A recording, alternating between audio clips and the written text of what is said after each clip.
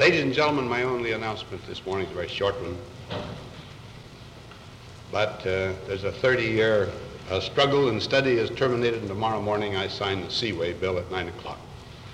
That's my single announcement. We'll go to questions. Mr. President, John Cutter of the United Press. Last week, Senator McCarthy testified that an Army security officer gave him classified FBI information, which the Attorney General later said was done without authorization. Would you care to comment on the propriety of such actions? On Friday, May 14, 1954, President Eisenhower gave a news conference, immediately opening the floor to reporters for general questions. One of it involves a senator. The day prior, the World Chess Championship was won by Mikhail Botvinnik in Moscow. Commenting on that particular incident, and so I won't talk about that part of it. On this day, the Boeing 707 was released. The propriety of an individual officer On Monday the 16th, the Kenjir uprising broke out at a Soviet labor camp. giving away Political prisoners forced out guards and administration. involving the security of our country, giving it away to anyone. It would last over a month. That is so reprehensible that Meanwhile, in the U.S., Senator McCarthy's tirade had resulted in each political party's questioning the other's loyalty, as well as talks of treason within the armed forces. Eisenhower simultaneously had both nothing and a lot to say on these matters. or in any of the services.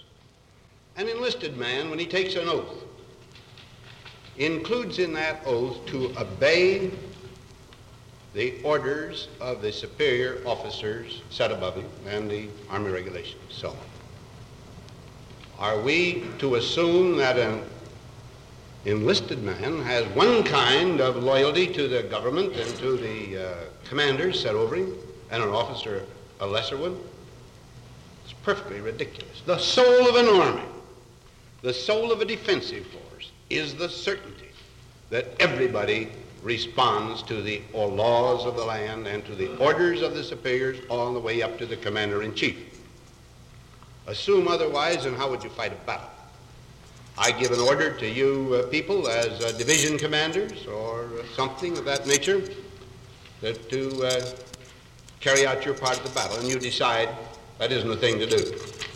Well, ever we get to adopting that theory in the military or in our civilian organization, we'd better disband it. On the contrary, fortunately, their sense of loyalty all the way through, and I don't refer merely to the fighting services, their sense of loyalty and dedication to their country and the obligations of their service is high indeed, and I'm proud of it.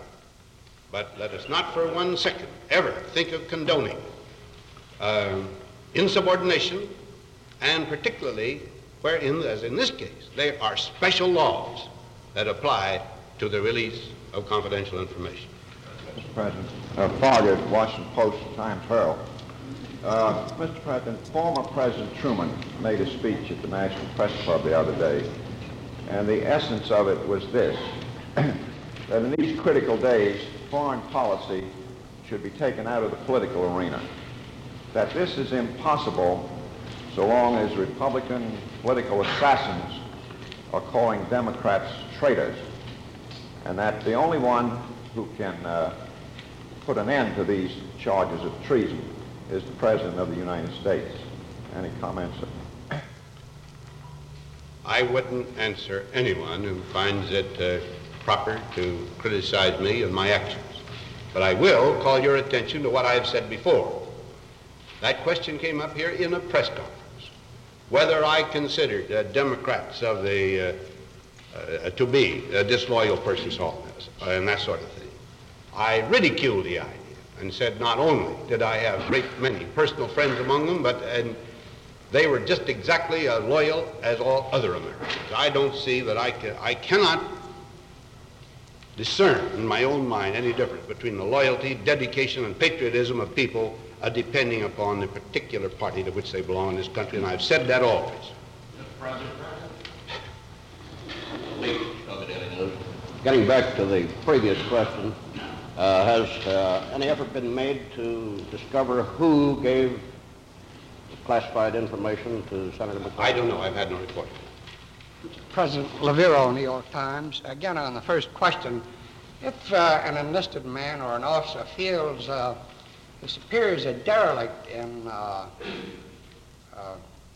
throwing disloyal people out of the services, don't they have some recourse outside of the regular command channels by filing a complaint with the Inspector General? That's right. That's right. Matter of fact, in every unit I've ever commanded, everybody along the line, if he had something that weighed on his heart heavily, has had a right to get to me. And I've had them. I've had enlisted men when I was commanding an entire theater of operations come to me to give me ideas, and some of them were awfully good.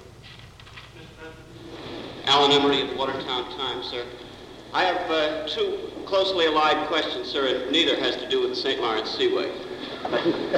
Sir, I wondered if you were concerned over the increasing Democratic attacks on administration foreign policy, and if so, what proportion of those attacks you ascribed to election year politics, and what proportion to genuine concern over world affairs? I never attack another's motives. I don't know what the motivation is, but so far, I think, as is possible and practicable,